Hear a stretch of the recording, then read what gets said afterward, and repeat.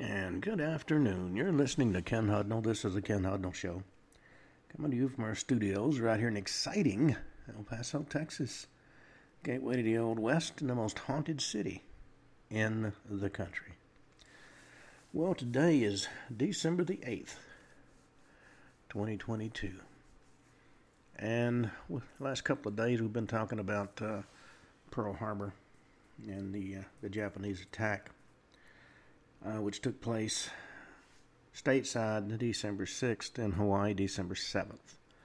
And it was a Sunday morning, and as is the case with most military bases, a lot of folks were off. In fact, many of the soldiers are still in the bed when the attack happened.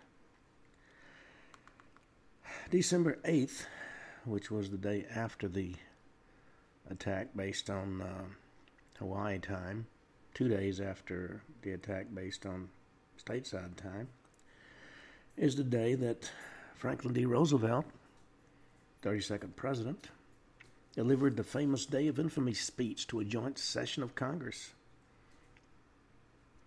Now, the Empire of Japan attacked the U.S. military bases at Pearl Harbor in Hawaii and the Philippines and declared war on the U.S. and the British Empire. The speech is best known for the first line. Yesterday, December 7th, 1941, a date which will live in infamy. He began his 6-minute, roughly 6.5-minute speech, wherein he asked Congress to declare war. And, of course, they did. The 353 Imperial Japanese Navy Air Service aircraft took part in that surprise attack. They also had a number of submarines. They liked to use the two-man submarines, one of which was sunk by the USS Ward the morning before the attack began, which should have been a clue that something was afoot, but of course we were not at war at that time. 33 minutes after Roosevelt's speech, Congress declared war against Japan. Only one representative, Jeannette Rankin, voted against declaring war. The speech was broadcast live by radio and attracted the largest audience in American radio history. Over 81% of the people tuned in to hear that speech. The Samuel Irving Rosenman served as an advisor to Roosevelt, described the scene in Congress as the most dramatic spectacle in the House of Representatives.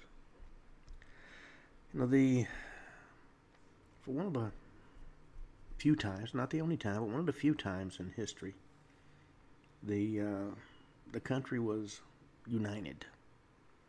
Whether they liked the president or not, they didn't like the fact that over 2,000 Americans were killed by the Japanese in that surprise attack.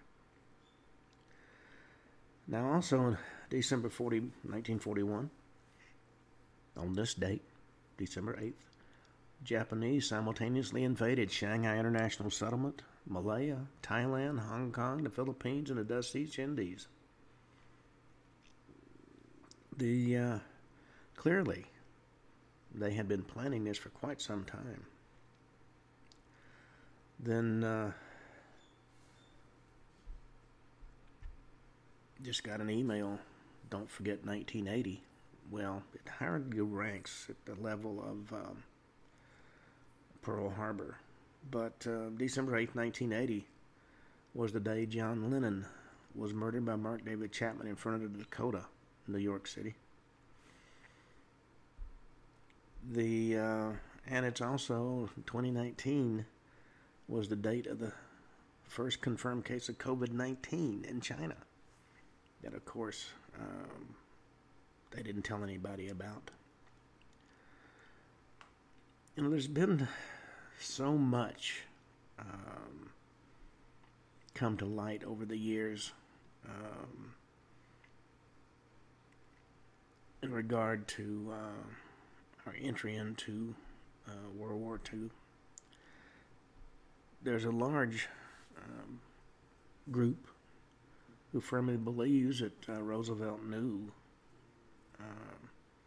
was anticipating the Japanese were going to attack. He didn't know when, and he didn't know where, but he had been trying to force them into a corner. The American people were not going to agree to go to war just to help the British. However, once we were attacked, anybody who didn't want to go to war was looked at as somehow disloyal. The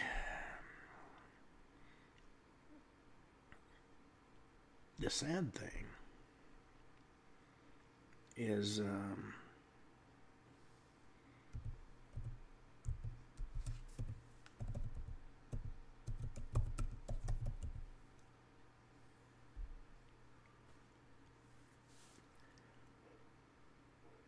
after the fact. There was a lot of questions about how we were surprised so badly. There's been a number of investigations. I think I heard 10 into why we were surprised so badly. Now, there's been another school of thought that you can't trust anything that comes from the government. And this administration, I would tend to probably agree. But what really got that rolling was some of Nixon's actions as president, which made generations of Americans unwilling to put any trust in our leaders. But the rumors about whether or not Roosevelt knew about the attack started almost immediately after the bombing itself.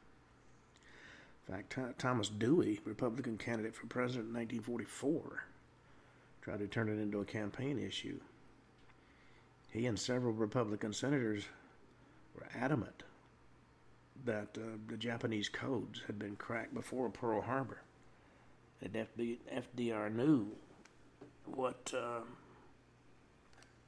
was happening before and what led up to Pearl Harbor. And the claim of Dewey was, rather than be reelected, because Roosevelt was running for a unprecedented third term, he should be impeached for treason. Now, Dewey was forced to back off on that because Army Chief of Staff General Marshall provided evidence that Roosevelt didn't know anything about it. And partially because Dewey knew if he were to make those accusations public, the Japanese government would realize their codes had been compromised, which would make them change their codes and would cause some hardship to American operations. But at the end of the day, it is true we had cracked a number of their codes, especially Code Purple. And there's also a great deal of evidence that Roosevelt knew more than he let on. Now, on the face of it, there is some truth to the rumor. As I said, we had a prior warning of an attack, both from notes we intercepted as well as notes the British cracked and passed on. Now, given that Marshall warned Pacific Army commanders the U.S. desires Japan commits the first overt act, it's clear we were doing everything in our power to force the Japanese to act.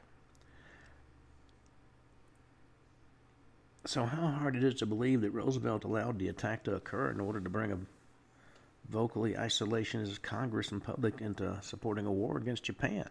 And since Japan was allied with Germany, certainly any declaration of war would include Germany. Now, we had, in fact, broken the Japanese code, some of the Japanese codes, diplomatic codes. And during the pre-war negotiations with Japan, Roosevelt often knew what the Japanese were prepared to offer and willing to settle for.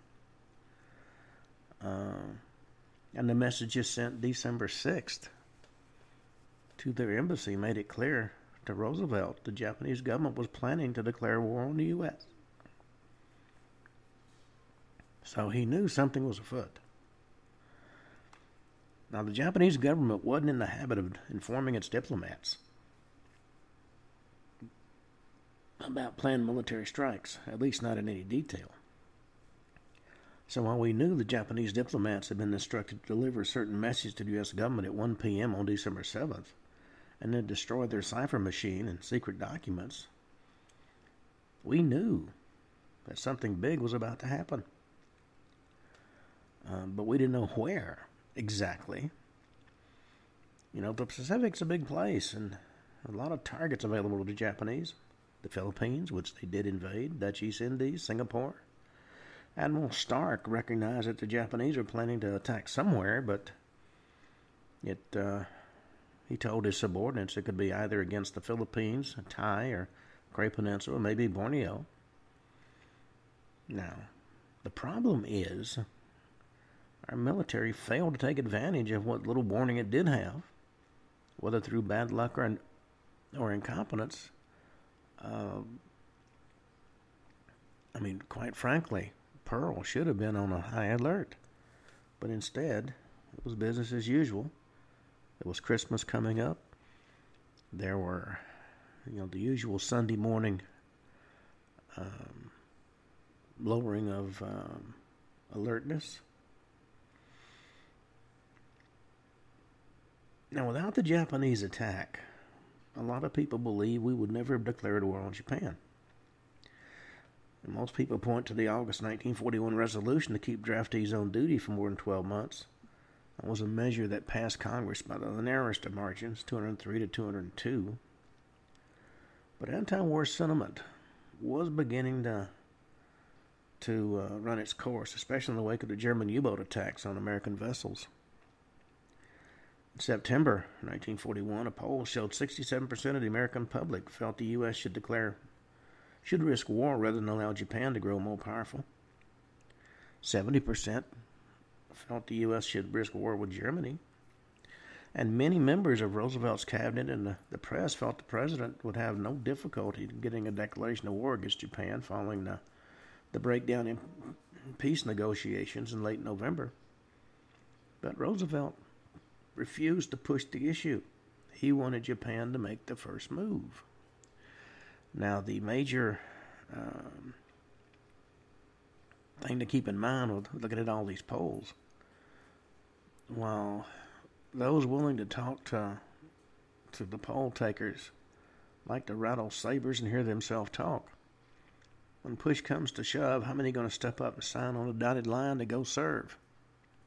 Not as many as you might think.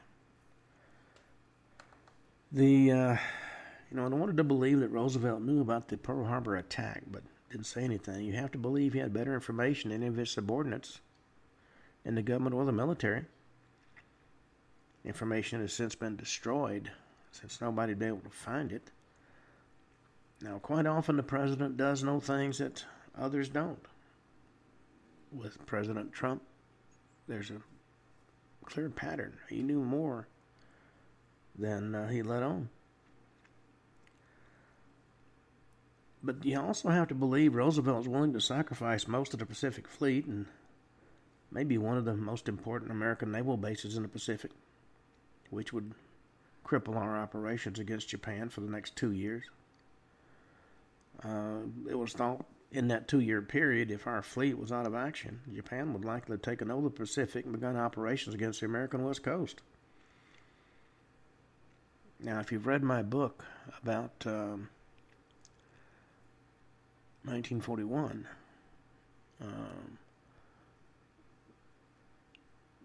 there was a lot of activity against the West Coast.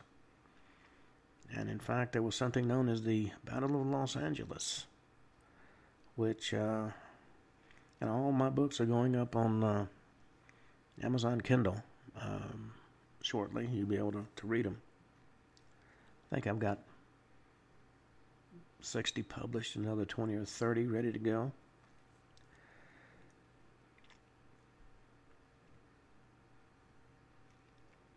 Now, vocally, there was public support for a measure the public already said they believed in on a 2-to-1 margin. And you have to believe that Roosevelt, who'd been the Assistant Secretary of the Navy, who always claimed if he hadn't gotten into politics, he'd like to have been an admiral, whose first campaign song for president was Anchors Away. You have to believe he would have supported the deaths of thousands of U.S. sailors for a few extra votes in Congress, for a measure that most people thought would pass easily. Now, keeping in mind that the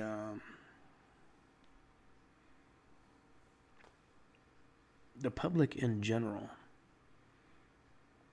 is always ready for you to go fight the war. They don't want to go themselves. I come from a family that was military as far back as I've been able to trace the family tree. We've been involved in every war this country's had, except now we had some people involved in Iraq. I was too old and broken by that time for me to continue. In fact, that's the reason that I went back to school and trained to do something else because of the injuries.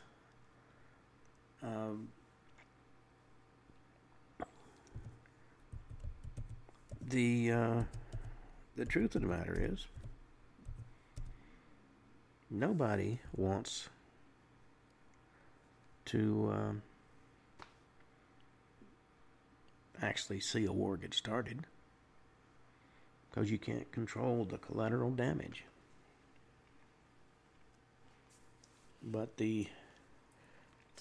we used to go to a local steakhouse about once a week. There was always a couple of guys sitting there, one of whom had been a sergeant in the military, who used to brag about the fact he told the colonel and the generals what to do.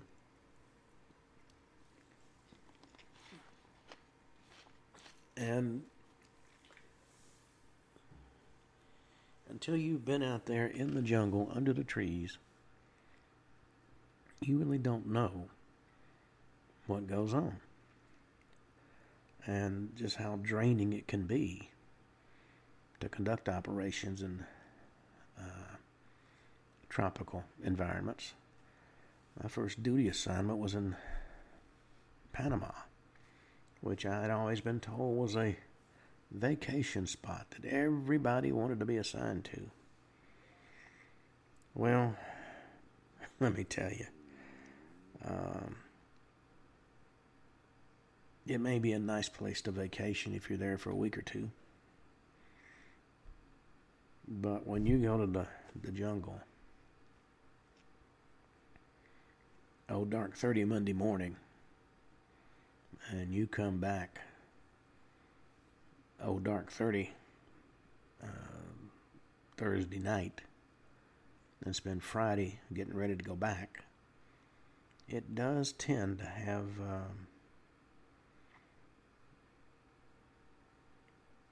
quite a draining effect. I had a number of soldiers who, in fact, I had one. He was crazy as a road lizard. Now, you also have to think about the legal ramifications of having a military base in a foreign country. We have something called the Status of Forces Agreement, which basically laid out how laws will be enforced. But there was a loophole in regard to Panama. I discovered one of my soldiers was married to 3 women at the same time. But it wasn't legally considered bigamy.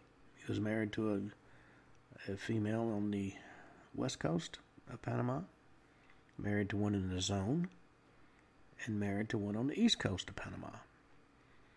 But because of this loophole in the Status of Forces Agreement, because I checked out, I asked JAG, he had not committed bigamy. And all three got ID cards, and they all three shopped at the commissary in the PX. Now, getting back to whether or not Roosevelt knew anything about what was going to happen, there's always been a question, was there a back door to World War II? Now, this has been talked about by what are called revisionist historians. And according to this view, President Roosevelt, inhibited by the American public opposition to direct U.S. involvement in the war and determined to save Great Britain from a Nazi victory in Europe, manipulated events in the Pacific to provoke a Japanese attack on our base at Pearl Harbor, which forced us to enter the war on the side of Britain.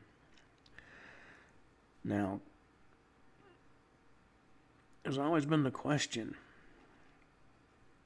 could the Germans have overrun Britain?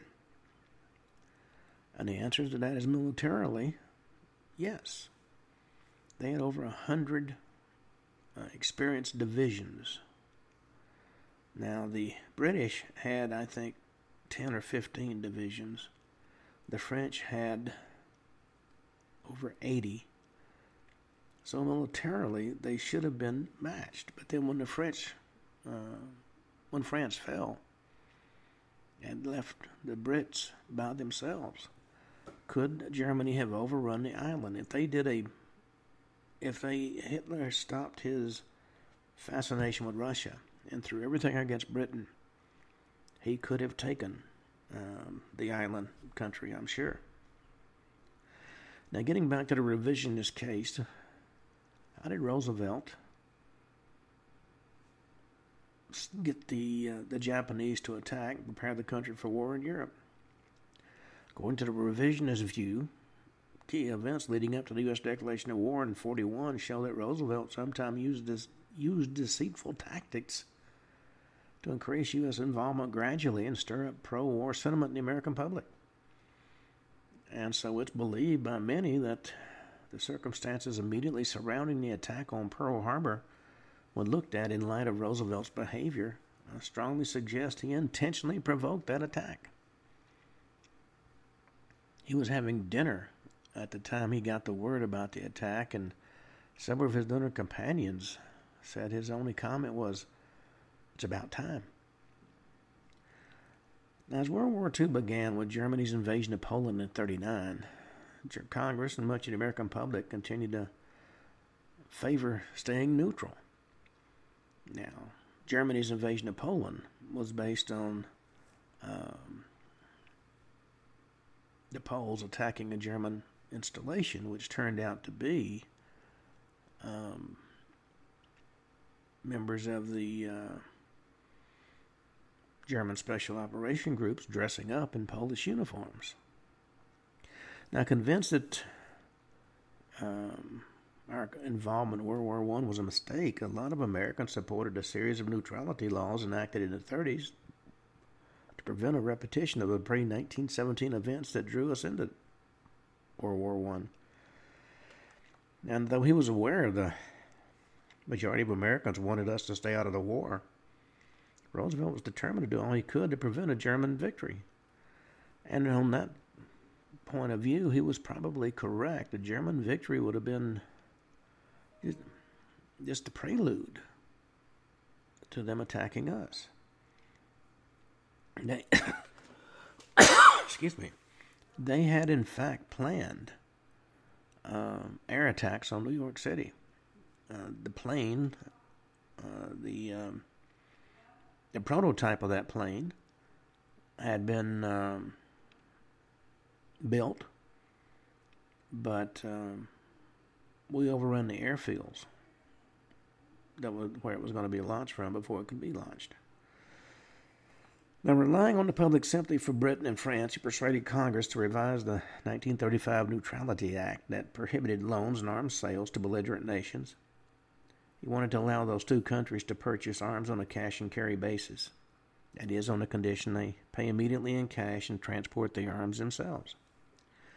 He argued the revision was the best way to keep both the U.S. out of the war and guarantee a British-French victory. But in 1940, when France fell, Roosevelt looked for other ways to prevent Britain's defeat. He raised the specter of a German invasion of the Western Hemisphere, and that way he convinced Congress to enact the first peacetime draft in U.S. history. He wanted us to be ready. Now, he wasn't going himself, of course. You know, the greatest warmongers, those that know there's no chance they're going to go. And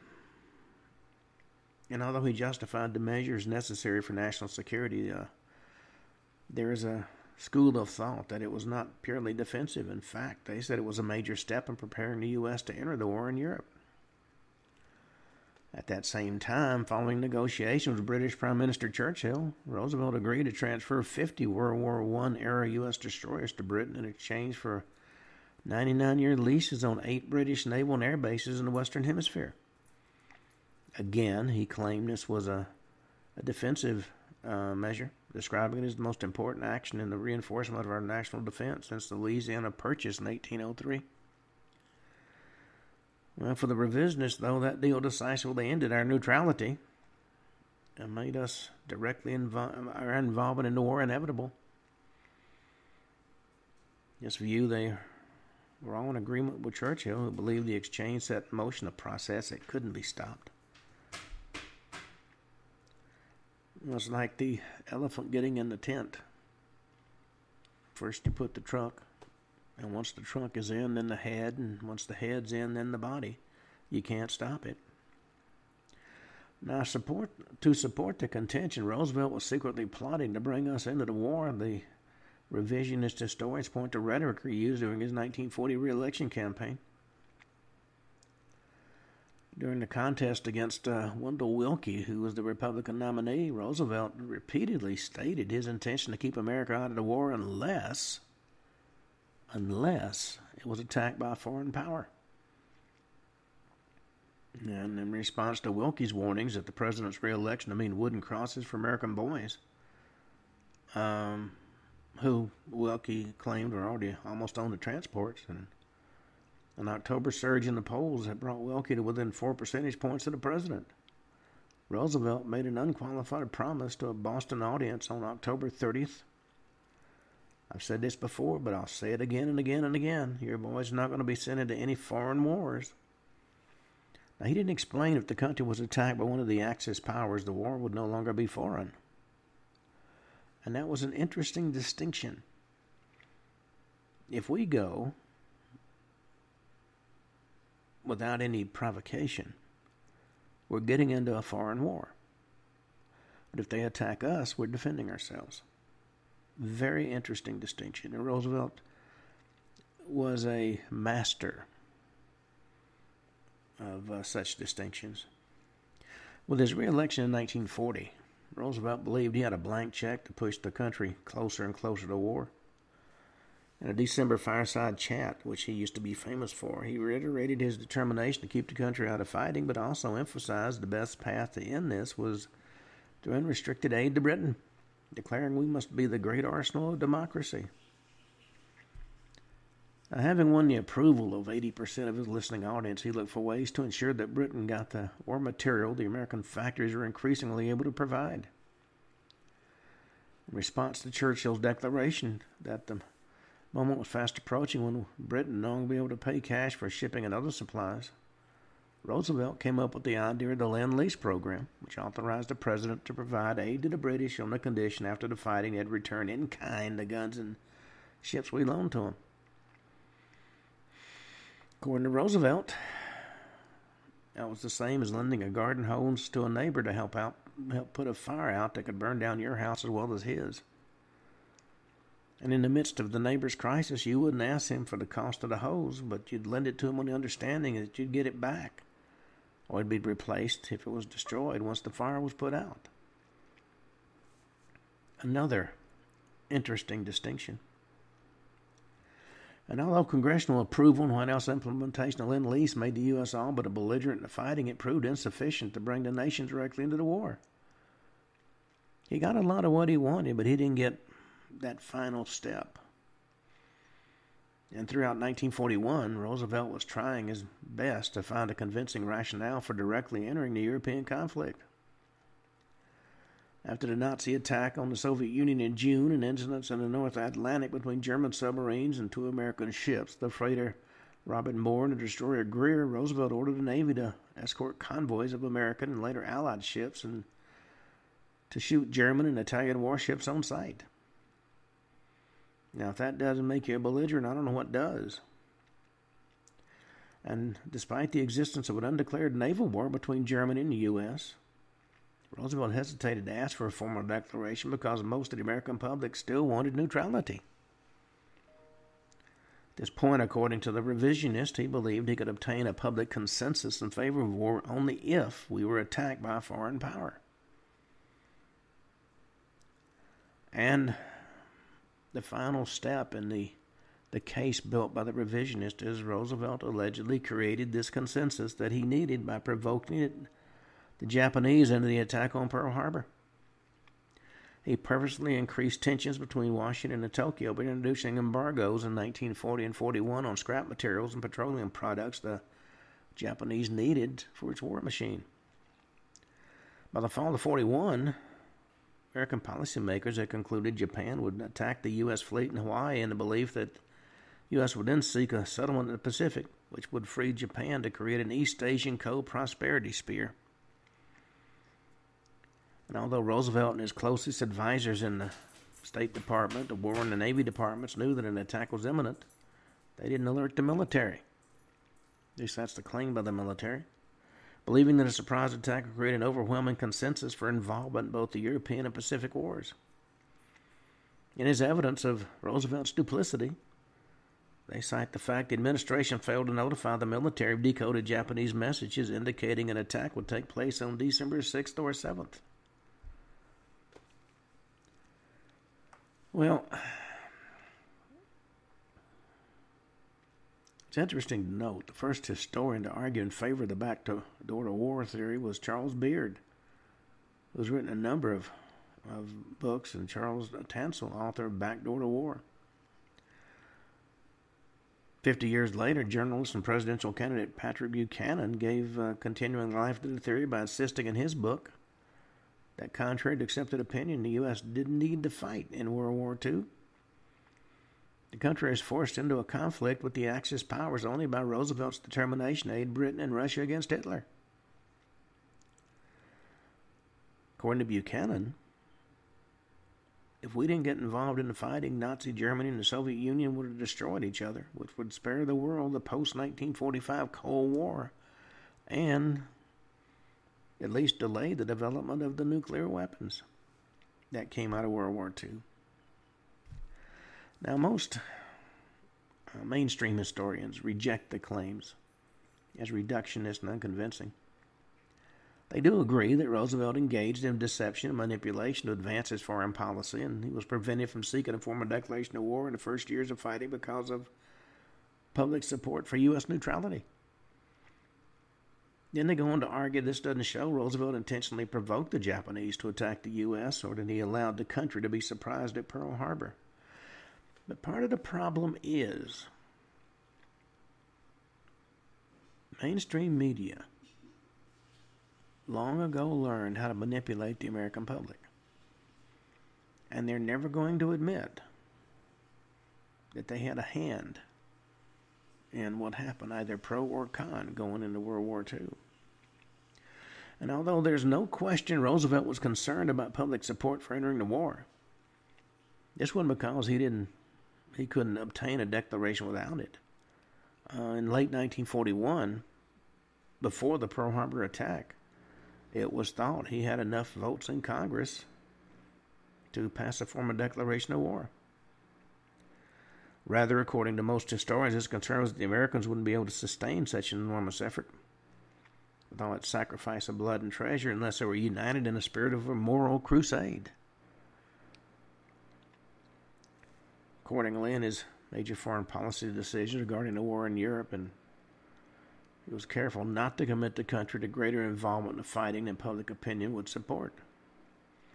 The draft, the destroyer bases exchange, and the Lend-Lease program, convoys, and economic sanctions against Japan were all undertaken with Roosevelt's belief the public regarded them as vital to American national security. Most historians regard these incremental decisions not as an attempt to drag the country into the war, but rather as efforts by Roosevelt to exercise all other options, in keeping with his deep reluctance to enter the fighting with the firm support of the American public. But you have to stop and think. Unless he firmly believed we needed to be in the war, he wouldn't be waving no red flag in front of the Japanese bull, as he did all throughout 40 and 41. Now, he did admit to Churchill and Stalin it would have been difficult to gain public support for war without the Japanese attack. And according to most mainstream historians, he tried to avoid a war with Japan throughout 41, fearing it would limit Americans' aid to Britain and lengthen the struggle with Germany. In a discussion of the American embargo on Japan at a cabinet meeting November 7th, 1941, he said the administration should strain every nerve to satisfy and keep on good relations with Japanese negotiators. We were in active negotiation with the Japanese to defuse the issue at the time of the Pearl Harbor attack. He told Secretary of State Cordell Hull not to let the talks deteriorate and break up if you can possibly help it. Let us make no move of ill will, and let us do nothing to precipitate a crisis. But on the other hand, he was a good one at using words to cover up his true intentions. Now, Roosevelt and his advisors did foresee a Japanese military action December 6th and 7th. The broken codes made it clear something was going to happen. However, most historians agree they didn't know where the attack would come. And accepted Japanese diplomatic military messages indicated an attack somewhere, but information suggested the attack would be British, Dutch, or French possessions in Southeast Asia. And it obscured other information suggesting Pearl. However, as most historians point out, it is implausible to think that Roosevelt, a former Assistant Secretary of the Navy, would have exposed so much of the U.S. fleet to destruction at Pearl Harbor had he known an assault was coming. But keep in mind, at the time, a lot of our mainline battleships had seen better days. And the day of the carrier was fast approaching, and our carriers were, interestingly enough, gone from Pearl when they should have been there.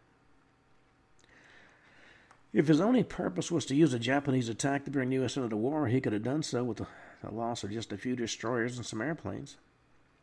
In fact, he appeared to be generally surprised by the target, if not the timing of the Japanese attack. According to one scholar, Roberta Wolsatter, this is partly the consequence of a tendency among U.S. military leaders to see the fleet in Hawaii as a deterrent rather than a target. It is also the result of a failure by U.S. military intelligence to measure Japanese capabilities accurately. We didn't believe the Japanese air and naval forces could mount a successful attack on U.S. bases in Hawaii. Now, that is mainstream thought. They overlooked the fact that a few years before, as a war game, we ran our own attack on Pearl Harbor and decimated the place with less air power than the Japanese used. Now, most historians claim there was no backdoor to war and no conspiracy to trick the American public into a conflict if it didn't wish to fight in either Europe or Asia. American involvement in World War II was the consequence of the country's rise to global power and the resulting need to combat aggressive, undemocratic regimes that were hostile to American institutions and the survival of the U.S. as a free country. But I would point out that 9 times out of 10, these mainstream historians didn't serve a day in uniform.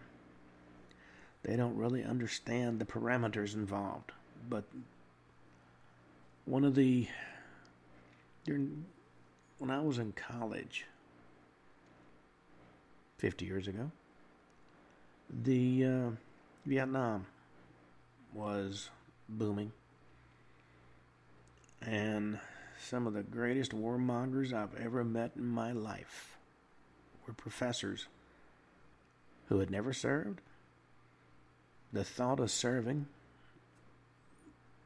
upset them terribly, but they wanted everybody else to go and serve because we had to fight for freedom. It's you go fight for freedom so I can enjoy it, was their basic attitude. The controversy about whether or not Roosevelt knew the attack was going to come at Pearl has continued to be relevant to the American political debate. Despite suggestions Congress was validating its theory, its defense authorization bill in 2000 included a provision that would absolve Admiral Kimmel and General Short, the military commanders at Pearl, of any blame for the Japanese attack. In that portion of the bill, it declared they weren't provided necessary and critical intelligence that would have alerted them to be prepared for the attack.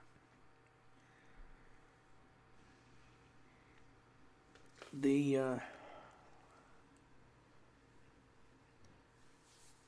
had the bulk of our naval power sitting at Pearl on that particular Sunday morning. The battleship, and we had a number of them there, were considered the capital ships of the world navies. And that began about 1860 until the 40s, when it began to have its position taken over by the aircraft carrier. Battleships, and the reason the Japanese wanted to get them, combined large size, powerful guns, heavy armor, and underwater protection with fairly high speed, greater cruising radius, and their ultimate development. They were able to hit targets with great precision at a range of more than 20 miles. And they could also absorb heavy damage while remaining afloat, continuing to fight. The part that nobody really considered is the fact that the support necessary for keep that many battleships in action is also quite large. There's been a number of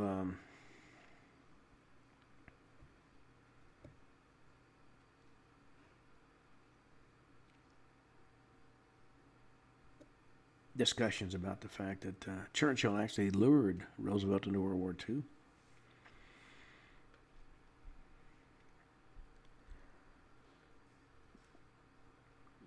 It's believed by many that the British knew that the Japanese were going to attack. And there are a number of people who believe that Prime Minister Churchill concealed advanced knowledge of the planned Japanese attack on Pearl Harbor from Roosevelt in order to ensure the attack succeeded and the U.S. got into the war against the Axis.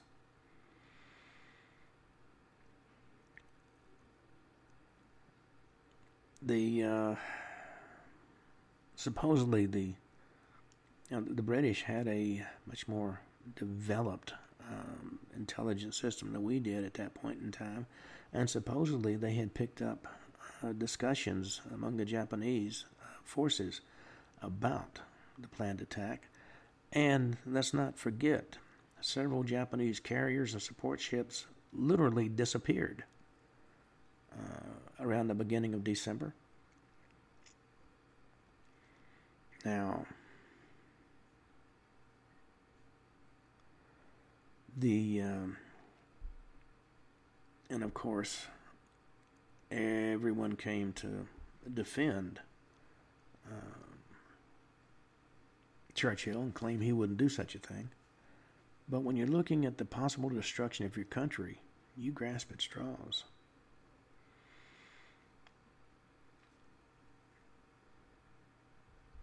And it's, of course, should be kept in mind that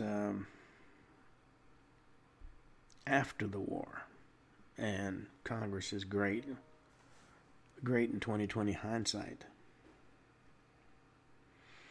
they created a Pearl Harbor Committee September 6, 1945 in the Senate and September 11th, 45 in the House.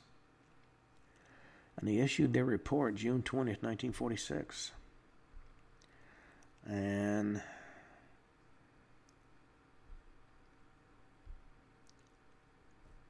the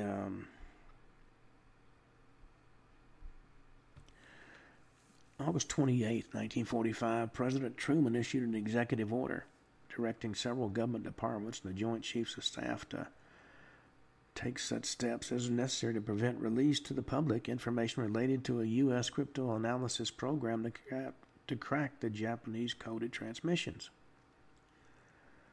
Now, when Congress formed the Pearl Harbor Committee, members objected to the withholding of information by the executive branch.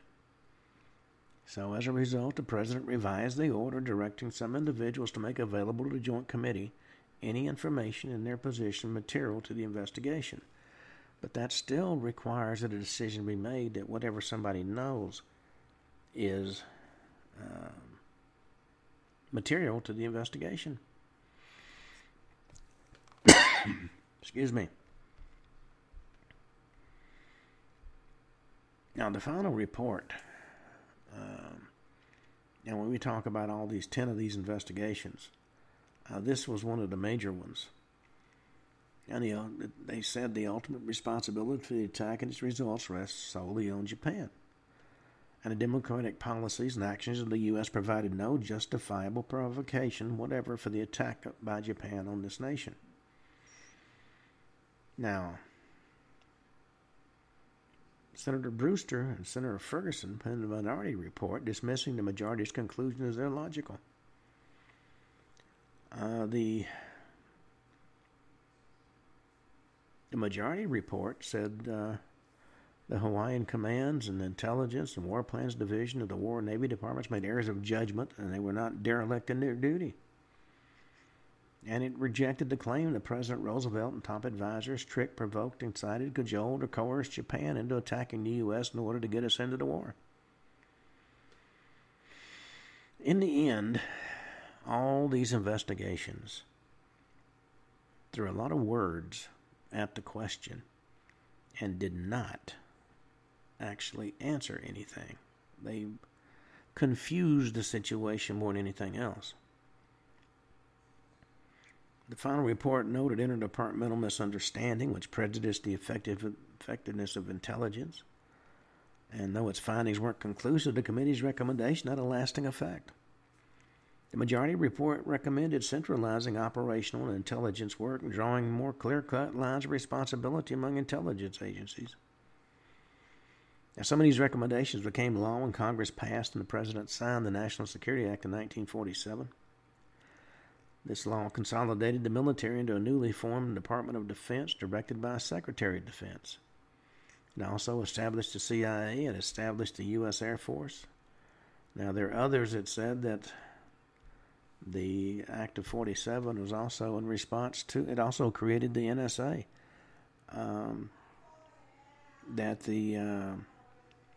It was in response to the Roswell UFO crash. Now, the mainstream media has its heroes, and it does everything it can to protect them, as we've seen with the Hunter Biden situation. In spite of his own laptop that talked about collusion with the president,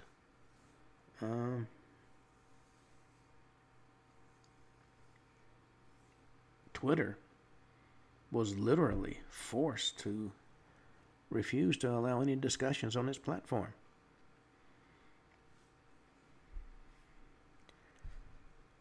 Now, keep in mind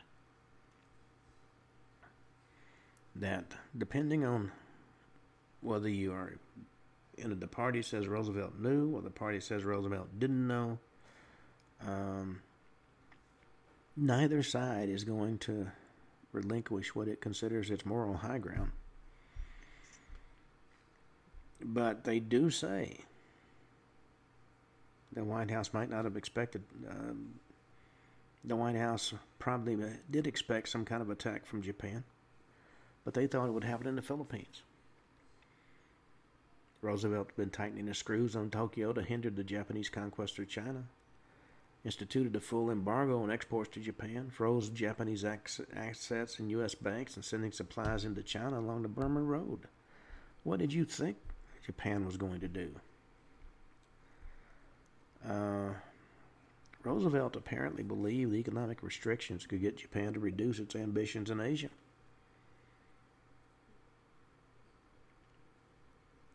I mean, sanctions, of course, are better than war if you have time to let them apply and if there's somebody sensible on the other side. But unfortunately, Roosevelt was wrong in that assessment. And the Japanese were mistaken in thinking they could remove the threat from the U.S. Navy and their operations in the Western Pacific. Now, Pearl Harbor, according to both sides, brought about unintended consequences. According to those that think Roosevelt hung the moon, they don't think he believed the Japanese would retaliate militarily. And the use of then new naval weapons such as aircraft carriers is still being explored. And nobody had sailed a fleet of carriers 4,000 miles across an ocean to raid an enemy's fleet while it sat at anchor, which is exactly what the Japanese did. Now, for their part, the Japanese didn't think we could rebuild our navy and launch a bloody fight island by island across the Pacific, which we did. It was these types of bad assumptions and poor intelligence on both sides that got the war started to the level that it achieved.